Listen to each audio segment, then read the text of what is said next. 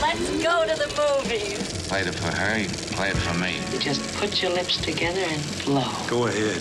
Make my day. Fasten your seatbelts. It's going to be a bumpy night. I got a bad feeling about this. I have a feeling we're not in Kansas anymore. Frankly, my dear, I don't give a damn. Welcome to the Classic Film Club with Richard Kuipers. Hello and welcome to this meeting of the Classic Film Club, the podcast dedicated to taking a fresh look at movie classics to see how well they stand up today and to discovering hidden gems from the past 120 years of cinema.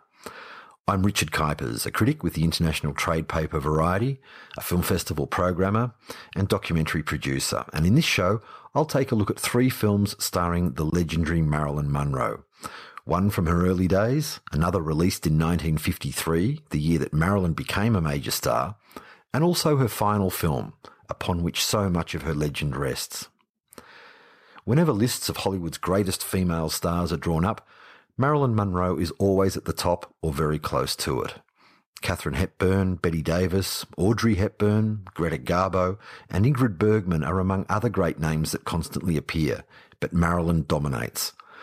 Not just for the body of work she left behind, which was only 29 films, including bit parts in a 14-year career, but for the aura her name and image still command.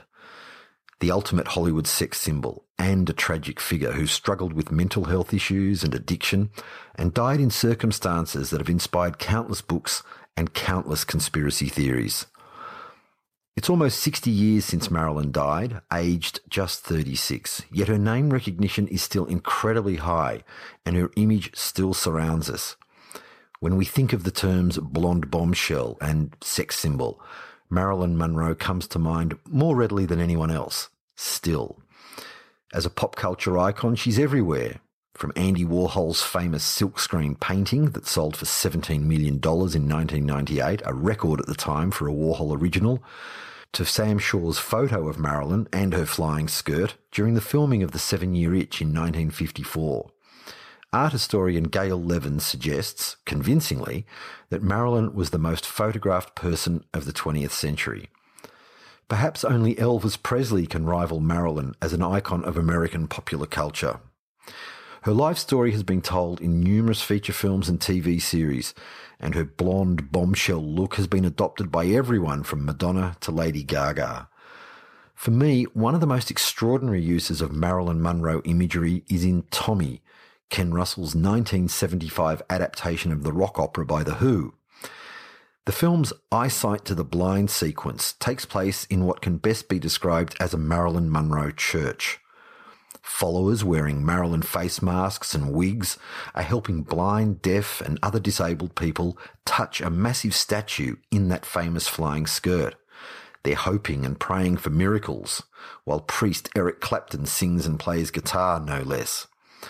I watched just that sequence from Tommy, then of course I couldn't stop and I watched the whole thing. What an amazing film. Tina Turner as the Acid Queen and Jack Nicholson singing. But I digress, as so often happens when we talk about movies. Let's get back to Marilyn, who was born in Los Angeles in 1926 as Norma Jean Mortensen, and whose troubled mother, Gladys Pearl Baker, worked as a negative cutter at the Consolidated Film Industries Laboratory. She was sent to foster homes and an orphanage and married at 16. And Marilyn was working at the Radioplane Munitions Factory during World War II when she was discovered by David Conover, a photographer from the 1st Motion Picture Unit of the US Armed Forces. With a successful career as a model in print advertising and men's magazine, Marilyn landed a 6-month contract with 20th Century Fox in August 1946. She didn't appear in anything before her contract expired and was given a second contract, which only led to bit parts in Dangerous Years, an undistinguished youth drama, and Scudder Who, Scudder Hey, a forgettable romantic comedy. When this second contract expired, Fox dropped Marilyn before she was picked up by the much less prestigious Columbia Pictures. They bleached her hair platinum blonde and gave her a starring role in Ladies of the Chorus, which is where I want to stop for a while and look a little bit more closely at the very first film to have Marilyn Monroe's name in large letters on the credits. Running a lean 61 minutes, Ladies of the Chorus is a B-grade, black and white backstage musical romance directed by Phil Carlson, who'd made a few Charlie Chan films prior to this, and went on to direct some terrific crime dramas like The Phoenix City Story and Kansas City Confidential. He also had a huge hit in 1973 with Walking Tall, starring Joe Don Baker. In Ladies of the Chorus, Marilyn plays Peggy Martin, a burlesque performer who's out there on the chorus line, alongside her divorced mother May, played by Adele Jurgens, despite the fact that Jurgens was only 9 years older than Marilyn. On first release in 1948, Jurgens was given top billing. When Columbia re-released the film in 1952, Marilyn was given top spot, and the opening credits were changed to read Marilyn Monroe in Ladies of the Chorus. As a film, it's okay, if nothing special. The standard issue plot finds Peggy stepping out of the chorus line and becoming a star when the temperamental leading lady Bubbles refuses to go on stage. Peggy's biggest fan is Randy, played by Rand Brooks. He's the son of a socially prominent family, and in typical fashion for films of the day, they fall in love on first date and decide to marry. But the big question is whether Randy will have the courage to tell his mother that he wants to take a burlesque queen for his wife, and possibly scandalise the family in the process. The film has a couple of peppy tunes, including the opening number, which includes lyrics like, "Our flirty, flirty eyes will wink in your direction. We will throw you all a kiss with sweet affection," and "Every baby needs a daddy," which is sung by Marilyn, and sounds so politically incorrect today as it reinforces the notion that chorus girls are gold diggers hoping to hook a rich boyfriend, like all of the drooling men who come to watch Peggy perform. Toward the end, it squeezes in some social commentary about the unfair stigma attached to women in burlesque, but for the most part, it's a thoroughly average B musical of its time. What of course makes it worth watching is Marilyn, a full 5 years before she would land her next leading role. Although it's an unpolished performance, you can see glimpses of what later made her such a star. The slightly breathy delivery, the combination of innocence and sensuality, a sense of hidden sorrow beneath that radiant exterior. But it's just glimpses. Neither the screenplay, Carlson's direction, or Marilyn's confidence are quite strong enough to lift the film out of being pleasant enough, but nothing special. Other points of interest include a very nifty tap dance routine by Adele Jurgens. You can find Ladies of the Chorus online, and it's still well worth a look. It's certainly not a chore to watch, it's a piece of film history, and it's a lot better than the first major films of many other big movie stars. Before she was let go by Columbia, Marilyn did a screen test for Born Yesterday, but she lost out to Judy Holliday, who went on to win an Oscar, playing one of the most memorable dumb blondes of them all. Undaunted, Marilyn continued her acting classes and became involved with Johnny Hyde, who was vice president of the big William Morris talent agency. Hyde paid for Marilyn to have plastic surgery on her jaw, and he wanted to marry her, but she knocked him back. Back on the books at Fox again, she scored small but impressive roles in prestigious films such as All About Eve and The Asphalt Jungle, both made in 1950, supporting roles in comedies like As Young as You Feel and Love Nest, followed by a role in the cracking crime drama Don't Bother to Knock, and another one, Clash by Night, both of those from 1952. 1953 was Marilyn's year. In January, there was the steamy romantic potboiler Niagara, which the American Women's Club movement called immoral, no doubt helping it to become a popular hit. In November came the bubbly, if somewhat overstuffed rom-com How to Marry a Millionaire, and in the middle was one of Marilyn's career highlights, Gentlemen Prefer Blondes, the second film I want to look at in a bit more depth and through 21st century eyes.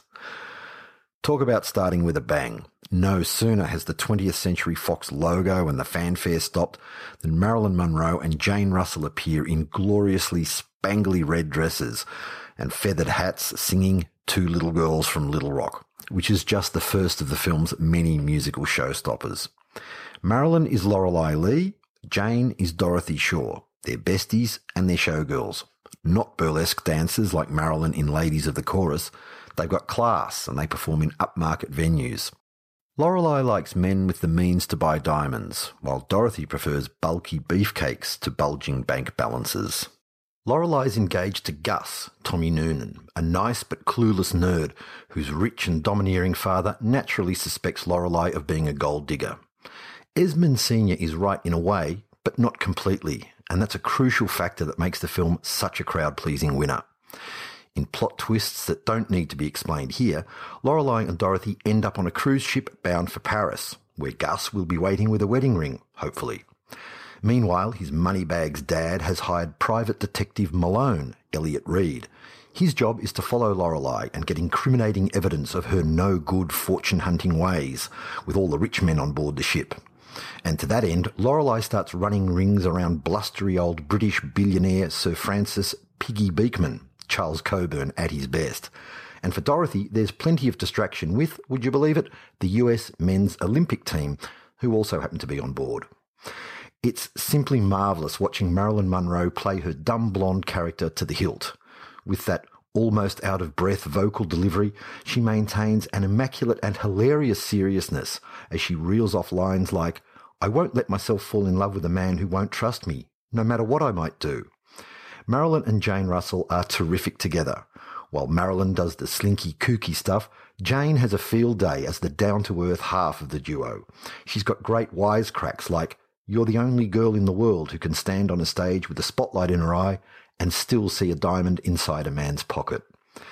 It's a very funny and racy script for its day, with lots of clever innuendo and double entendres that I'll let you discover or rediscover for yourselves, especially that scene involving Malone and a pair of trousers. How did the censors ever let that through? Then, of course, there's the musical numbers, Jane doing Anyone for Love with the Olympic team, and Marilyn being nothing short of sensational with Diamonds Are a Girl's Best Friend.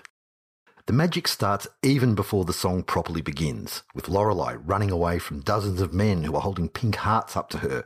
She beats them away with a fan and an ever more high-pitched series of no, no, no's before the song kicks in, and it is pure magic. Gentlemen Prefer Blondes is a bright and breezy outing that's not to be taken seriously, but if we do want to look at it through modern eyes, we could say that it views Lorelei as a classic scheming female who believes that landing a rich husband is her one and only chance to attain the life she wants.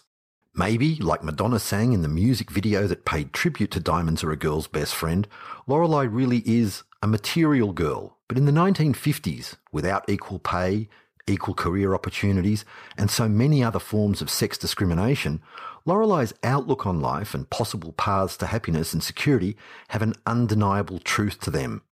Context is everything, and it's through this understanding of the times in which the film was made that we can understand and appreciate what Lorelei and Dorothy were facing in the conservative 1950s.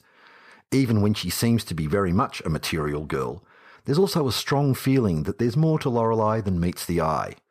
It's worth remembering that the source material of Gentlemen Prefer Blondes is the 1925 best-selling novel, Gentlemen Prefer Blondes, The Intimate Diary of a Professional Lady, written by Anita Loos, the pioneering playwright and author who became the first female staff scriptwriter in Hollywood when she was hired by D.W. Griffith in 1912. Her novel was first filmed in 1928 with Ruth Taylor and Alice White. Sadly, this is now a lost film. And it was later turned into a stage musical in 1949. The spirit of Loos's novel, with its wise and witty observations of male and female attraction, remain intact in this film, and they make the difference when Dorothy and especially Lorelei make big decisions about the men in their lives. As Lorelei says, "I can be smart when it's important, but most men don't like it." It also helps to explain why, beneath all the gloss and fluff, the film rang emotionally true with audiences while entertaining them so wonderfully that it became the world's 7th highest grossing film in 1953. Complete with stunning costumes that Jane and Marilyn wear, and wear very well indeed, great musical direction from the ever-reliable Lionel Newman, and Marnie Nixon providing the high vocal notes Marilyn couldn't quite reach, Gentlemen Prefer Blondes is a bright and breezy treat that stood the test of time, and it's sure to delight audiences forever. Highly recommended viewing. When nude photos of Marilyn, that were taken in 1949, appeared in the first issue of Playboy in December 1953, it could easily have destroyed her career. But the opposite happened. Marilyn became an even bigger star. Such was her popularity with both male and female audiences, and such was the sheer, almost otherworldly sensuality and sexuality she projected. Her studio, 20th Century Fox, wanted Marilyn to keep playing dumb and ditzy blondes, but Marilyn had other, higher ambitions. Declaring that she was tired of the same old sex roles, Marilyn had a long legal battle with Fox about pay rates and choice of films, and even set up her own company, Marilyn Monroe Productions. During this time, she was studying acting with British coach Constance Collier and attended classes at Lee Strasberg's famous Actors Studio. Many in the press mocked her serious ambitions, and the 1955 film Will's Success Spoil Rock Hunter was a thinly veiled satire on Marilyn's desire to be taken seriously. Meanwhile, platinum blonde Marilyn types began popping up on screens. 20th Century Fox hit the jackpot with Jane Mansfield in Rock Hunter and The Girl Can't Help It. Universal had less success with bombshell Mamie Van Doren in Running Wild and Star in the Dust, before she shone briefly at Warner Brothers in Untamed Youth and at MGM in High School Confidential and Beat Generation. But it was Marilyn who eventually succeeded and endured by refusing to accept her fate as just a sex symbol, branching out into serious acting and winning acclaim for roles such as Cherie, a singer dreaming of stardom in Joshua Logan's Bus Stop, and Elsie, the music hall star who captures the heart of royalty in the 1957 romantic comedy The Prince and the Showgirl, directed by and co-starring the legendary Laurence Olivier, who famously clashed with Marilyn, calling her a bitch and apparently just wanting her to do nothing more than an imitation of Vivien Leigh, his wife, who'd played the lead role on the London stage. That didn't mean Marilyn turned her back on being sexy, sensuous and ditzy. She simply set the gold standard for these female types in films like The Prince and the Showgirl, Let's Make Love, and the all-time great comedy hit Some Like It Hot. Then, of course, there was her final film, The Misfits, in 1961, also the swan song of Hollywood legend Clark Gable, and the unfinished feature Something's Got to Give, which was shut down after Fox fired Marilyn and was eventually reworked as Move Over Darling in 1963, with Doris Day and James Garner in the lead roles. Our third stop on this Marilyn Monroe meeting of the Classic Film Club is The Misfits, which I hadn't seen since I was a teenager, a long, long time ago. I'm so glad I looked at it again recently. It made me realise how I hadn't really appreciated it properly before. I was immediately struck by the opening title sequence, animated jigsaw puzzle pieces that drift across the screen, a portent of the story it tells about characters searching for their place in the world, and a reflection of how troubled Marilyn's life had become by July 1960 when it began shooting.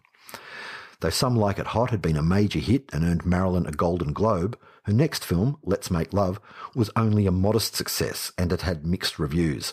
Gossip queen Hedda Hopper said it was the most vulgar film Marilyn had ever done. Her marriage to the great American playwright and author Arthur Miller was also on the rocks, and it was Miller, with almost no screenwriting experience, who'd written The Misfits. He wrote it as a love letter and a vehicle for Marilyn to show her dramatic range. And it did just that. Marilyn's outstanding as Rosalind Tabor, a newly divorced 30-year-old living in Reno. She goes out for a celebratory drink with her landlady and best friend Isabel, the wonderful Thelma Ritter, and tells her, "I always end up back where I started." There's so much pain in Rosalind's observation, and it sets up the film's central theme of people going around in circles, unable to break free from the past and find a place they can emotionally call home. The black and white photography by Russell Metty, who just won the Oscar for Spartacus, is stark and gritty, almost like a newsreel as it brings Rosalind into the company of three damaged men. The first is Gay Langland, Clark Gable, an ageing ex-cowboy living off memories of his younger days as he drifts from town to town and woman to woman. Within hours of meeting Rosalind, Gay wants to marry her. So too does Gay's buddy, Guido, Eli Wallach, a tow truck driver and pilot who flew in the war and is clearly suffering PTSD, a condition that wouldn't be categorised as such until 1980. Back then, everything was simply called shell shock. The third man is Perce Howland, Montgomery Clift in his third last film. He's a penniless rodeo rider who's been cheated out of inheriting the family ranch and spends a large part of the film in a concussed daze after suffering yet another fall in the ring. Much of the film takes place in the dusty Nevada desert. Gay and Guido, and less enthusiastically Howland, plan to make money by rounding up wild mustangs. But when Rosalind discovers exactly what fate awaits the animals, it triggers a dramatic series of events that forces each man to finally look in the mirror and see himself in a harsher, new light. In the midst of all this damaged machismo is Rosalind, an innocent and fragile beauty who at various times plays the roles of mother, sister, daughter, nurse, and even nun to these badly broken men. The Misfits was made under such difficult circumstances, it's a wonder it was even completed, let alone as powerful as it is. The temperature was often around 40 degrees. Marilyn habitually turned up late and had trouble with her lines, and at one stage production was halted while she went to detox to tackle her addiction to prescription drugs. Director John Huston, an American great who made The Maltese Falcon, The African Queen, and the forgotten classic Wise Blood in 1979, was frequently drunk and even fell asleep on set. And yet for all of these problems, The Misfits stands up very well. Despite some clunky dialogue and choppy storytelling, the tale of a woman caught up in this harsh, rough male environment resonates very strongly. Arthur Miller's screenplay questions the very essence of American virility, the romantic figure of the cowboy, and pictures him as lost, outdated, and out of touch. His only hope of survival and renewal is through the love and caring of a woman such as Rosalind, who sometimes screams and sometimes soothes to help him find a way forward. The Misfits barely broke even at the box office, and like so many films that weren't hits on first release, its stature has risen steadily over the years. Part of that is related to the legacy of the film. When we watch The Misfits, we can't help but be reminded that this was Marilyn's last completed film, and also the final screen appearance of Clark Gable, the undisputed king of Hollywood in the 1930s, star of It Happened One Night, Gone with the Wind, and 6 films with Jean Harlow, another blonde movie goddess whose life ended far too soon. Gable died aged 59, only 10 days after filming finished. His fatal heart attack probably brought on by performing more of his own stunts than he should have. And then there's tortured and troubled Montgomery Clift, who would only appear in 2 more films before he passed away in 1966 at the age of 45. The last time Clift was seen alive was on the same night The Misfits was on TV. All of this adds to the experience of watching The Misfits almost 60 years after first release. I don't think it's quite the American classic some have called it, but it's a very fine film and well worth watching. That concludes our Marilyn Monroe meeting today. I hope this inspires you to look at one or more films featuring this most extraordinary icon of cinema. It's often been said that Marilyn made love to the camera, and no truer words have ever been spoken. Toto, I have a feeling we're not in Kansas anymore. This is the Classic Film Club with Richard Kuipers. Time now for our Classic Film Club Discovery section, where we turn the spotlight on lesser-known films that deserve to be more widely seen. This week's title came to me while I was watching Ladies of the Chorus, maybe because it's also in black and white, it's low budget, and includes a couple of musical interludes. But there the similarities very definitely end. Made in 1945, filmed in just 6 days on a budget of next to nothing, is Detour, an all-time film noir classic and one of the greatest examples of American Poverty Row cinema. Poverty Row was the name given to super low-budget companies with offices on or near Gower Street in Los Angeles. Outfits such as Monogram Pictures, Republic Pictures, Producers Releasing Corporation, Grand National Films, and CBC Productions, which evolved into Columbia Pictures, producer of Ladies of the Chorus and still one of Hollywood's major studios. Detour is a gritty, grimy, fatalistic film noir. It's about Al Roberts, a hitchhiker whose journey from New York to LA becomes a nightmare brought about by the worst run of believable bad luck you'll ever see. When we first meet Al, he's in a roadside diner, despondently drinking coffee and arguing with another customer who's put a song on the jukebox. The song reminds Al of happier times, when he played piano in a New York club and had a steady girlfriend, Jane, the club's singer. But Jane left the Big Apple to try her luck in LA, and Al's in this diner right now because he became restless and unhappy after Jane left and decided to hitchhike across the country. The plan was to show up on Jane's door unannounced, then live happily ever after. To say things didn't quite work out that way is an understatement, to say the least. It's how things go wrong for Al that makes Detour so compelling. His voiceover narration is packed with great lines such as, "That's life. Whichever way you turn, fate sticks out a foot to trip you up." He describes money as a piece of paper crawling with germs. The people he meets along the way are as damaged and desperate as he is. First, there's Haskell, a rich man who gives Al a ride. He seems nice enough, but what are those scratch marks on his hands all about? Then there's Vera, a young woman tangled up in the kind of trouble that could make Al's dreams come true or just as easily ruin his life. You have never seen a femme fatale quite like Vera. She's in a class of her own, and I don't say that lightly. In Al's words, man, she looked like she'd been thrown off the crummiest freight train in the world. Yet in spite of that, I got the impression of beauty. Played with mesmerising intensity by the aptly named Anne Savage, Vera barks, snaps and torments Al with pungent dialogue like, "If you act wise, mister, you'll pop into jail so fast it'll give you the bends." The tragic irony is that many years later actor Tom Neal, who plays Al, did in fact end up in jail for the involuntary manslaughter of his wife. The hurried production and minuscule budget work in the film's favour. There's a sense of urgency, a propulsion to the story that's remarkable. You can almost see cast and crew working frantically to finish in about a quarter of the time it usually would have taken to film a story such as this in 1945.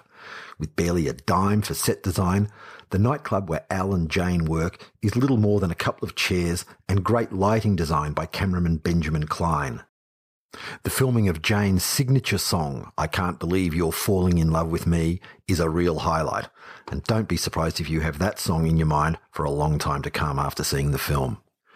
Based on the 1939 novel Detour, An Extraordinary Tale by Martin M. Goldsmith, this existential film noir was directed by Edgar G. Ulmer, a migrant from what's now the Czech Republic, who made many, many great low-budget films. We'll be here forever if I start to go on about Ulmer. He's that great. So I'll encourage you to check out Detour just for now. You can see the glorious, restored and uncut print on Prime Video. And then you might even want to seek out some of his more easily accessible films like The Black Cat from 1934, the only film Bela Lugosi and Boris Karloff ever appeared in together. The Freudian crime noir Strange Illusion from 1945. The puppet-related horror Bluebeard from 1944, and The Naked Dawn, a rare Technicolor crime drama for Ulmer made in 1955. Although I did end up going on a bit about Edgar G. Ulmer, but he's so great, he's worth the time, and I do encourage you to try and find some of his films. And finally, a quick trip to the Classic Film Club Trash and Treasure Bazaar. We featured quite a few monochrome movies this week, and I'm keeping things black and white, with a recommendation to check out a miraculous American independent feature made in 1962. Carnival of Souls was the only feature film by Herc Harvey, a maker of industrial and training films based in Lawrence, Kansas. One day while out driving, Harvey spotted Saltaire Pavilion, an abandoned resort on the shores of Lake Utah, and decided he wanted to use it as the central location for a horror film. His colleague and friend, John Clifford, came up with a story that begins with Mary Henry, a young woman from a small town, going for a joyride with her friends. When two boys in another car challenge them to a race, Mary's vehicle winds up careening off a bridge and sinking into the river below. That's all I'm going to say. The rest is for you to discover. But I will say that this is no ordinary horror film. It's a dreamy, surreal and sublime journey to strange and captivating places. Carnival of Souls drifted into obscurity almost as soon as it was released. Then, in 1989, it was rediscovered, re-evaluated, restored and re-released in cinemas to great success. I have wonderful memories of watching a brand new print of Carnival of Souls at the Mandolin Cinema in Sydney with an audience that frequently gasped at its beauty and its mystery. There is a generation of film buffs that know about Carnival of Souls, but 1989 is a long time ago now, and I'm really pleased to keep the name of this film alive here and encourage you to seek it out. It's currently available on Prime Video. And on that note, it's time to say the Classic Film Club Carnival is over for this week. Thank you very much for listening, and I look forward to our next meeting. Bye for now. You can't go now. Work here is done. I love a happy ending.